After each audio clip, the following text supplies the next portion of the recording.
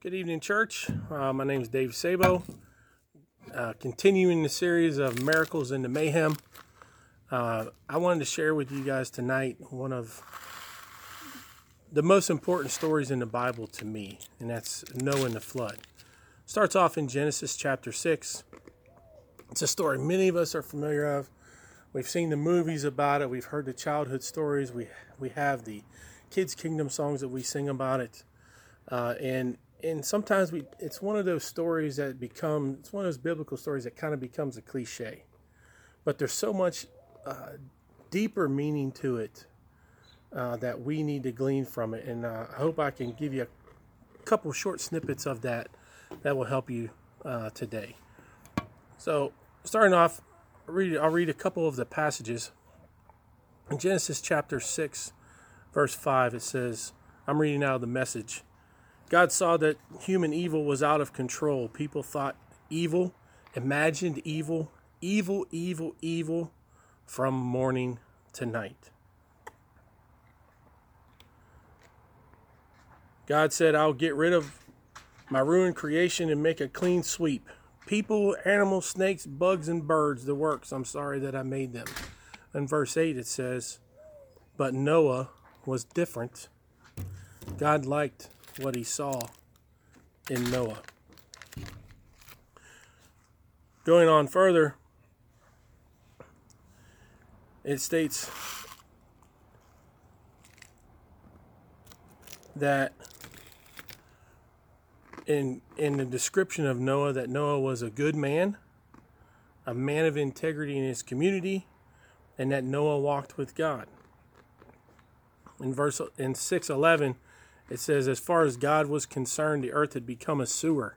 Everyone corrupt and corrupting. Life itself was corrupt to the core, and yet Noah is considered to be good by God. Then in verse 14, 6:14, God gives Noah a command, build the boat. And Noah focused on building that boat. Some of the historians, they kind of vary on how long it took Noah to build the boat.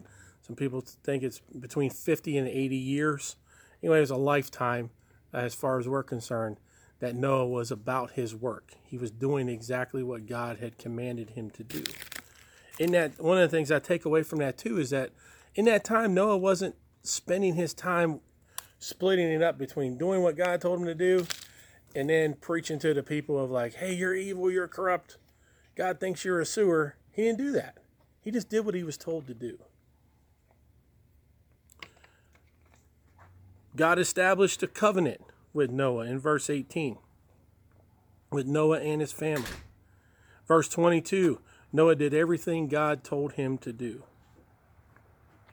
Chapter 7, verse 1, out of everyone in his generation, Noah was considered as a righteous one.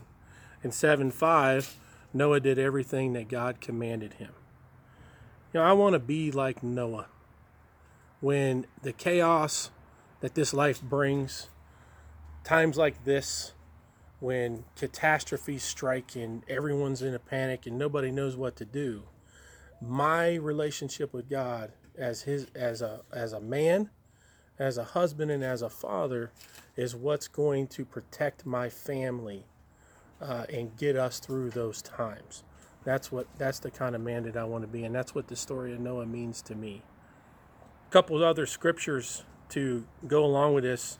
Matthew 6, 34.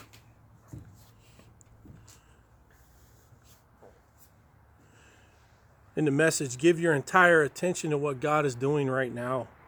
And don't get worked up about what may or may not happen tomorrow. God will help you deal with whatever hard things come up when the time comes.